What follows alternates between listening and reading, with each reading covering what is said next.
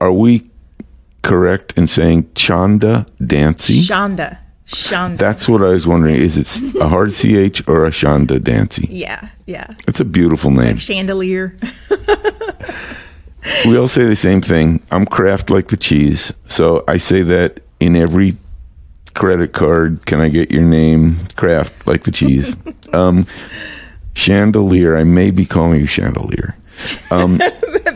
You wouldn't be the first. Right. So I think I have to make it clear that this is a full-on spontaneous accident, our conversation.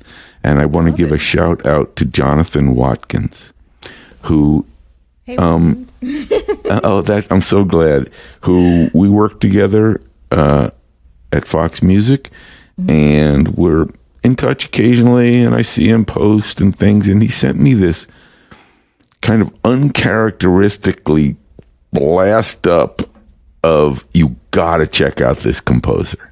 And Jonathan and I are back and forth, but I hadn't gotten something like that from him. We just finished this film, Devotion, and you got to listen. You're going to die. You're going to completely fall over dead. And I thought, okay, I don't have a choice. Stop the presses. And I'll tell you, and then maybe you're going to talk for the next couple hours, and I'll just listen.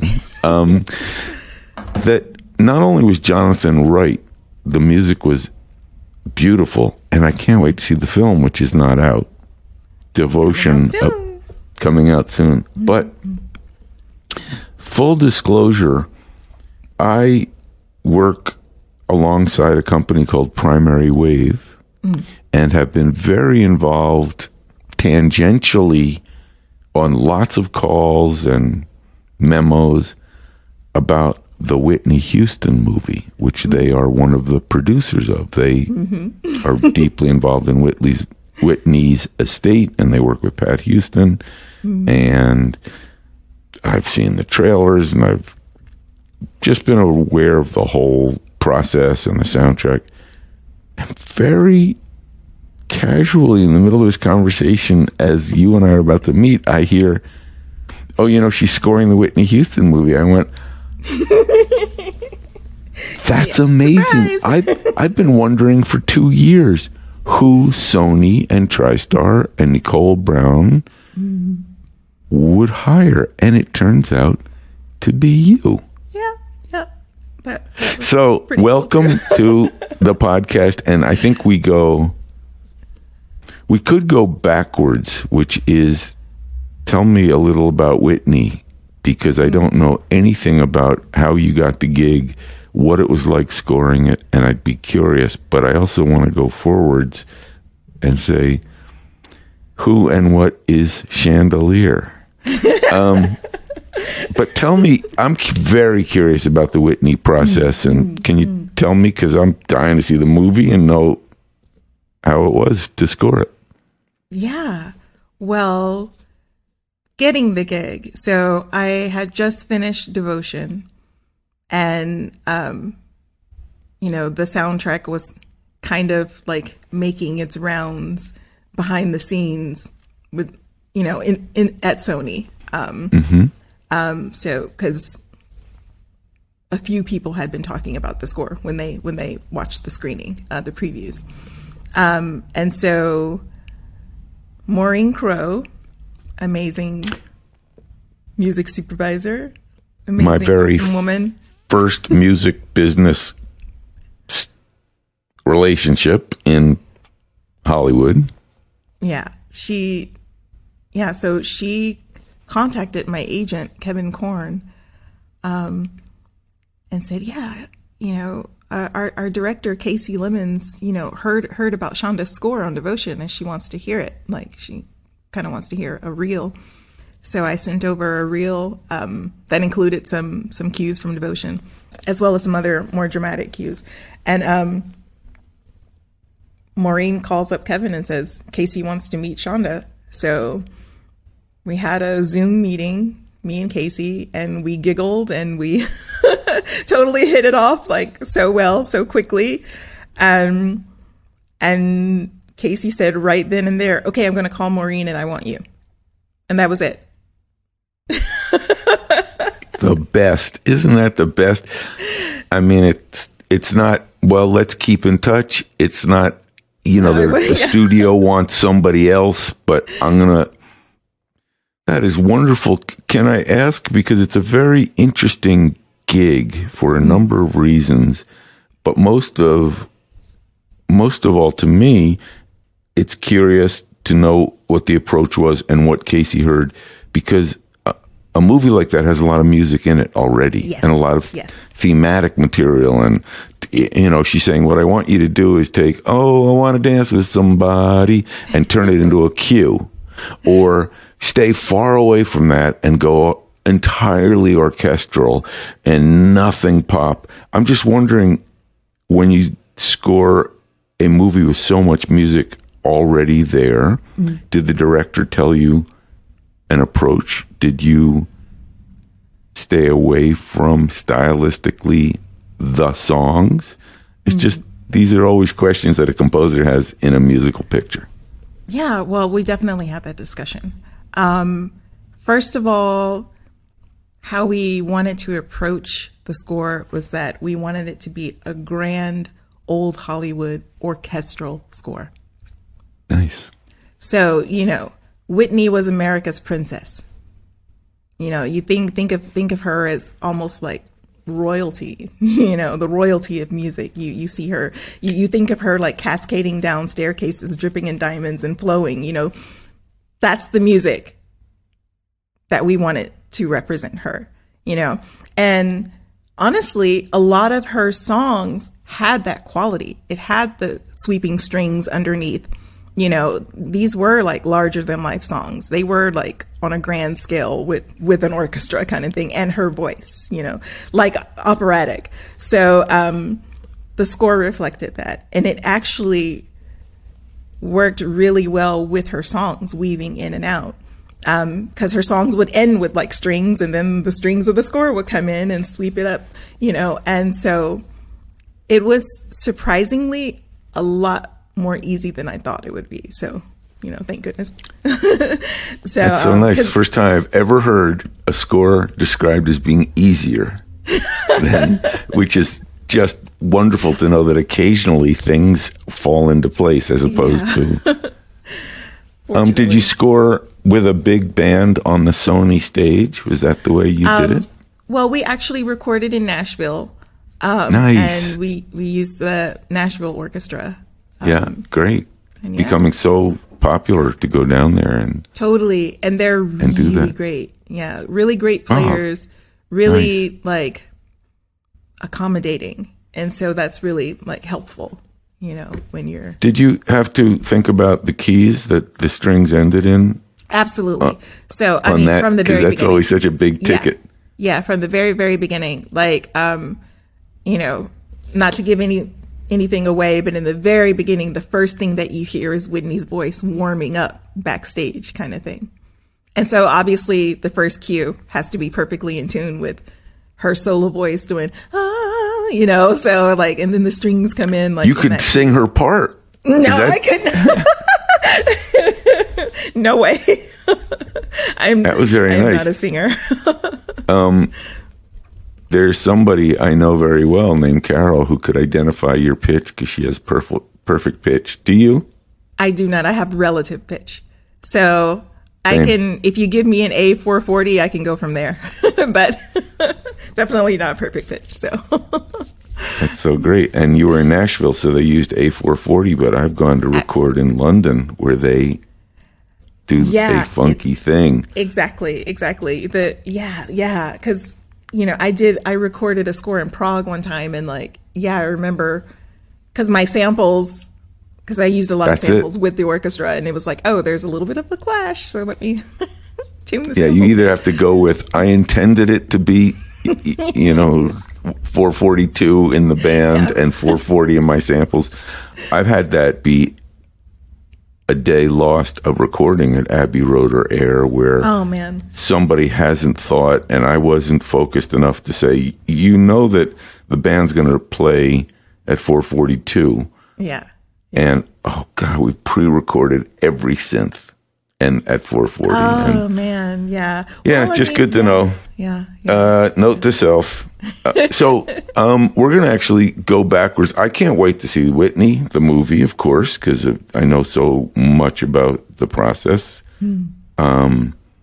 I love the story of how you got hired. It's so perfect, and I can't imagine the two of you not vibing with each other and saying, yeah, let's do this.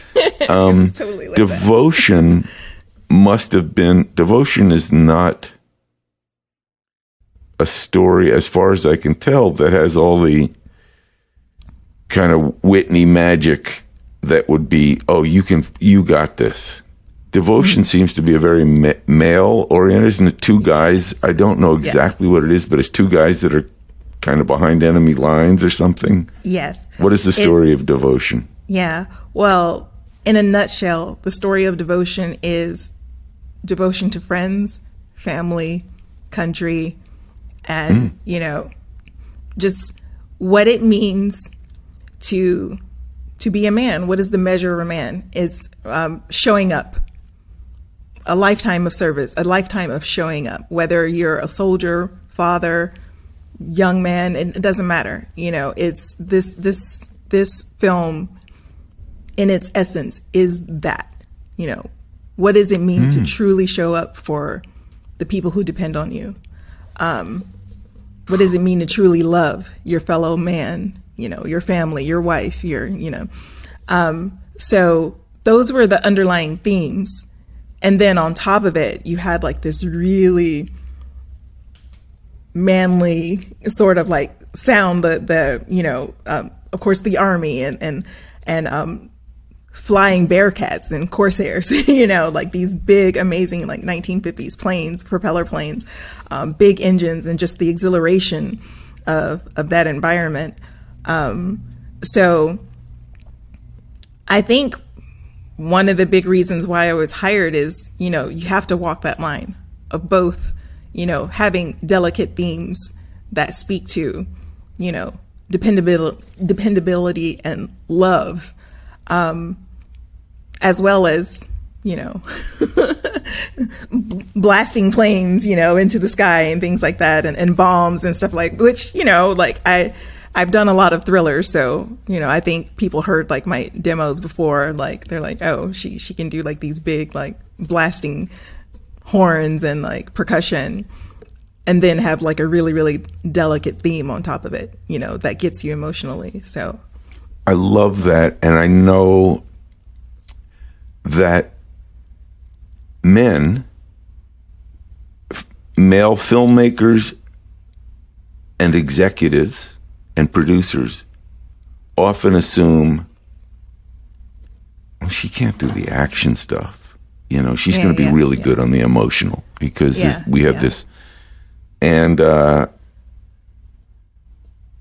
been educated so profoundly by composers who rock so hard and you don't know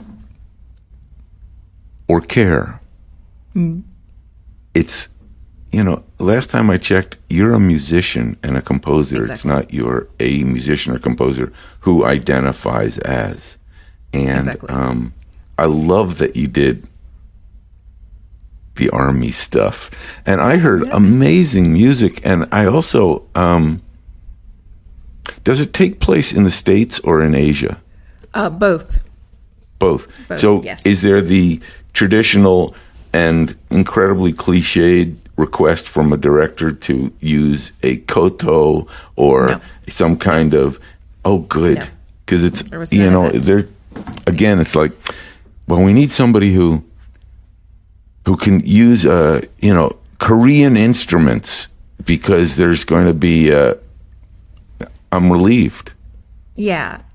It's the whole, one thing that the director and I wanted to do is stay away from cliches. Thank you. Even army cliches, So no press rolls on the snare drums, because that's like, there is some Actually, I didn't even use snare. I used military drum, which has a kind of a slightly different sound. It's interesting because I listened in your cues that I heard for drums, and I have a interesting question about that. But sure. But so you stayed away from cliches. Exactly. Yeah. And we wanted the score to be slightly unexpected. So the use of synthesizers and things like that were I wanted to use them in a more organic manner, like fusing them with live instruments, so it almost sounds like it's a different instrument. So, like, for example, one of the first cues, you hear, we've got acoustic piano, but I combined it with a synthesizer that kind of gave it like this warped kind of sound. So it's almost like a warped piano synth sound.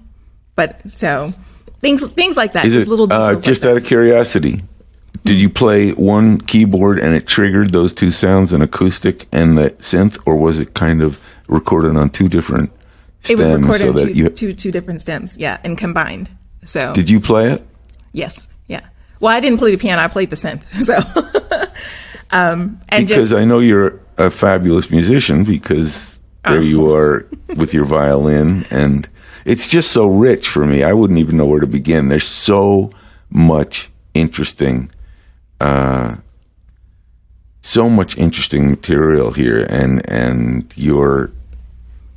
I feel like I am literally watching your progress unfold in front of me, and it's just great. I think one of the most interesting things for me is that you also have this very serious, classically trained and rich approach to music that is separate from film music. And I listen to some symphonic work that is like, oh, really? This isn't somebody whose other gig is playing in a,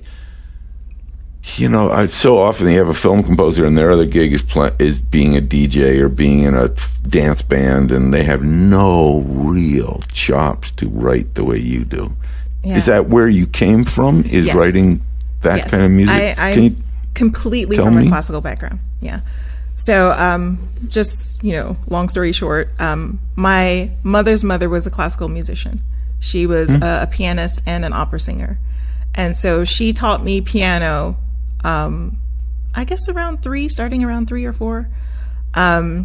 Where? And then I started playing violin at 8, just in school. And, I just fell in love with violin, and I kind of just left piano behind. And started composing for my middle school orchestra. So I guess I was like 12 or something like that when I started writing like stuff for the orchestra, without any formal training. So, I mean, the writing was terrible, but at least it was, it was a start.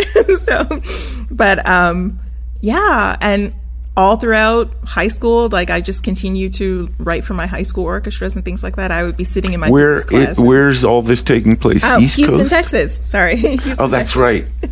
Houston.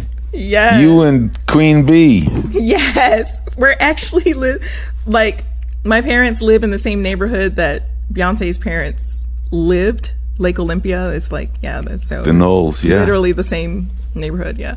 Man, that neighborhood must be super magic. I also worked with a director named Justin Simeon, who does Dear White People, and he grew up in the same vicinity, maybe the same high school. But you were saying, so now you're writing for high school, and you're very clear on the fact. Are you, this is a question, that you want to be a professional composer? Yes, I decided by 10th grade that I wanted to be a composer. Now, I wasn't sure how I was going to do it. And there's no book they give you. Exactly. And then so my parents were always super super They were like, cool, whatever you want to do. But I do remember, my mom's brothers kind of looking at me so what, you want to be Beethoven or something like that? We don't get it. They're the scientists of the family. So, they kind of expected me to kind of follow that route. my mom's brothers are both quantum physicists. So like, and growing up, I was like, really good at like math and science and stuff like that. And in high school, like physics, I did love a lot.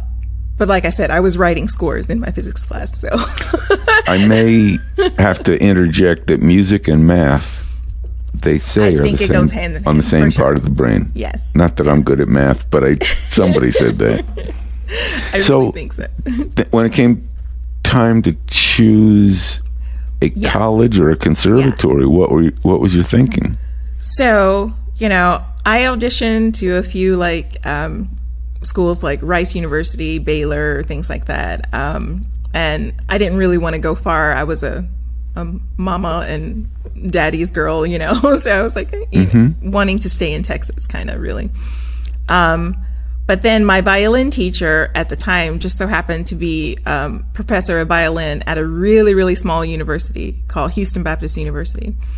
And she was like, if you audition, for our school, you could probably get like a full scholarship. And I was like, say no more. So done. Check, please. Yeah. So, I did audition on violin, and my declared majors were violin performance and composition. And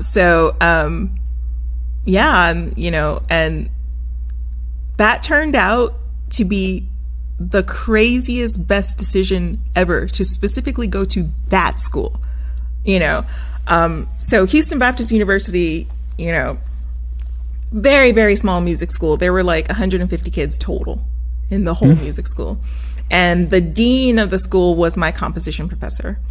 And so I approached her and I said, by this time I had learned about film scoring, and I was like, I could probably, do this. I love films, and I've always been a John Williams fan, like who hasn't? So, and I was like, yeah, I'd like to give that a try. So I spoke with her, and she helped me develop like a new course, at the music school, which was specifically for film scoring. And so she had I directed a short film, and then I scored it and then presented it for the whole school.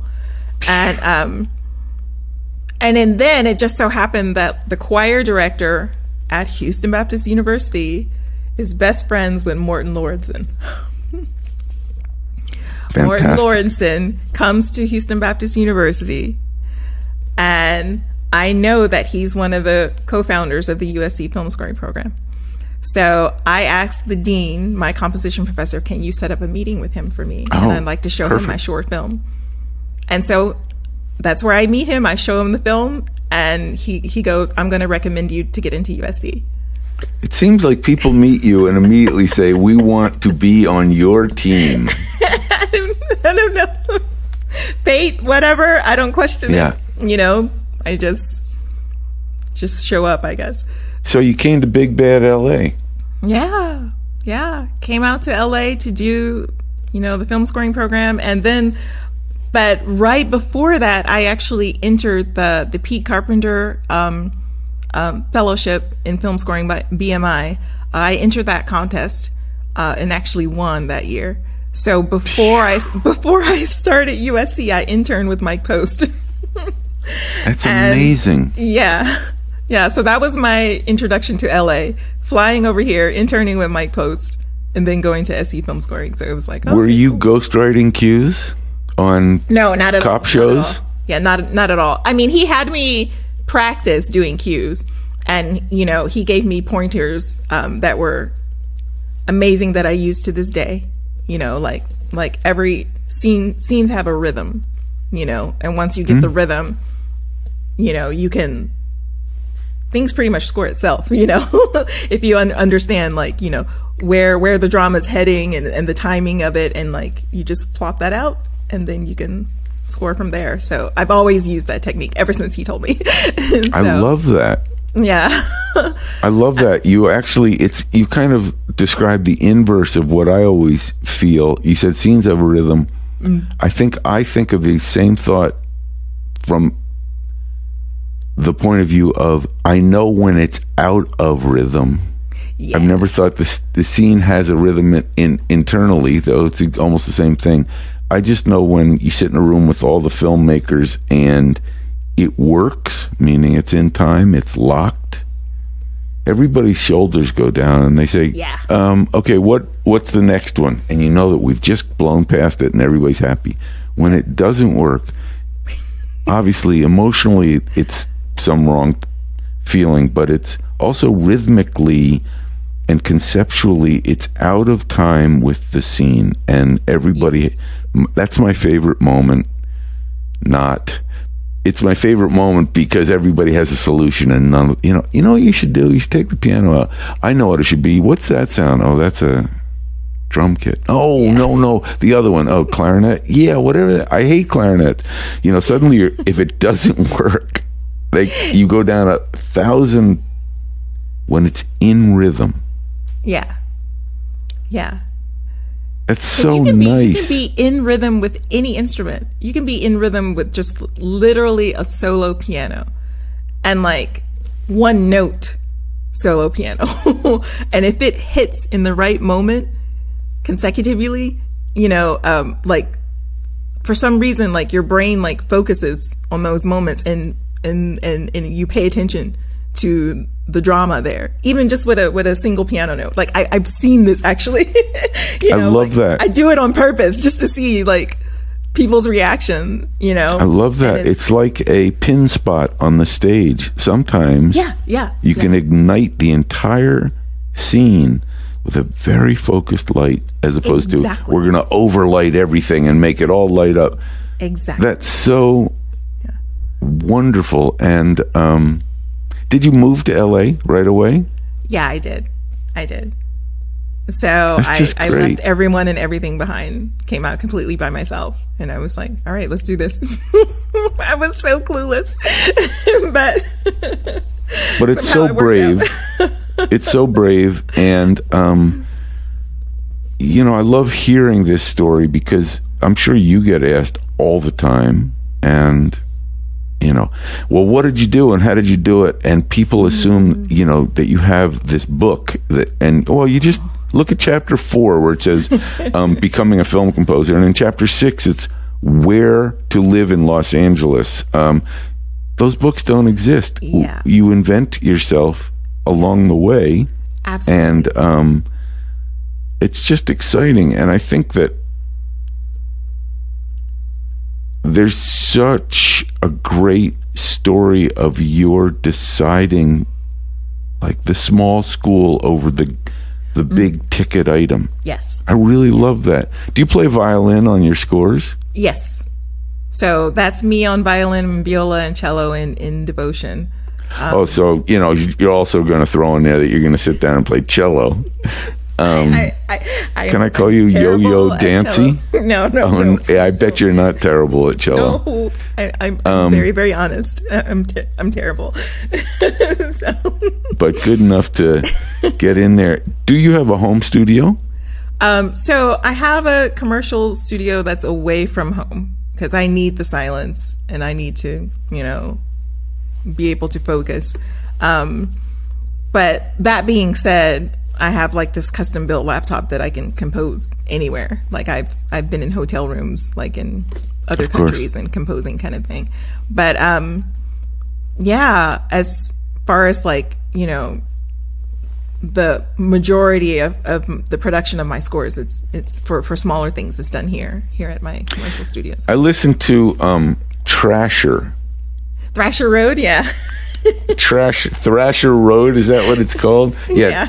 And I thought, well, and it was just after I'd listened to, is it Centrifuge? Yeah, Centrifuge, yeah. Which is, this kind of magnificent, very dramatic and serious orchestral voices speaking, and then I get to these cues that are like this kind of incredibly cool ambient synthetic texture, and I thought, okay, first of all, she's a complete composer. It's not, you're using all the tools at your disposal, electronic, acoustic, ambient, And I wondered, you can't. I mean, it'd be like somebody saying, I'm a writer, but I will only write with a pencil on yellow legal pads. Well, I guess that's okay, but a lot of writers, by the way, use word processors and computers. That's kind of the way it's done. So you're obviously completely contemporary.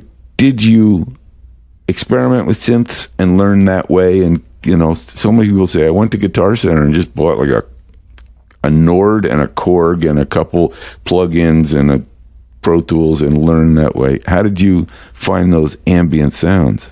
Yeah, so it goes all the way back to Houston Baptist University. So they had they had a MIDI lab, and it was just a lot of, this is back in the 90s, so it was a lot of synthesizers, MIDI instruments and things like that.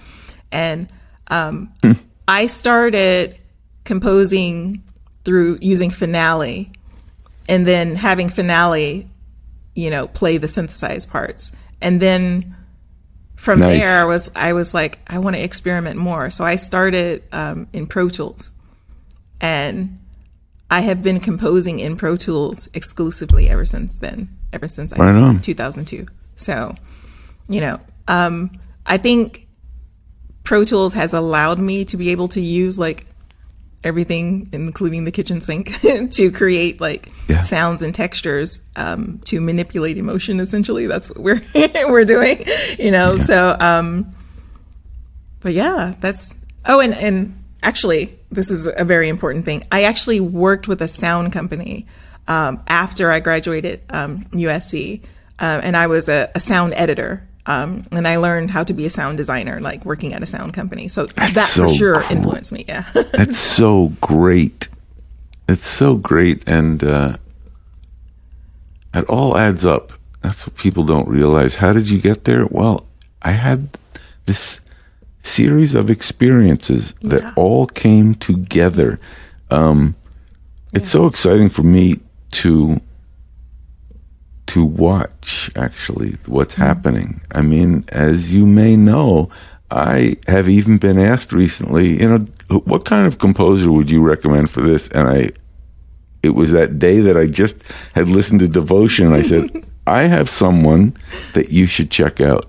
So, and exciting from that person. Oh, that's great. Yeah. So that's great. I mean, I think my only advice to you is to get a lot of sleep, because you're going to need it. I do sleep well. You're going to be busy. That's so important. It's going to be at a moment ahead, I predict, where you're going to say, I just need to chill. It's so much. Because I feel it coming in. It's just, your name is out there. It's the Whitney thing's gonna blow up. Yeah. It's starting. That's so cool. And it doesn't start accidentally. It starts by a series. I want to say a series of unfortunate events, but it's a series of fortunate events. Totally. Yeah. And it's just wonderful. And where it ends, I have a front row seat. I'm going to watch. Oh my! I'm going to also call you Chandelier for probably the rest of our lives totally together. But I'm honored to have you take some time to share this with us.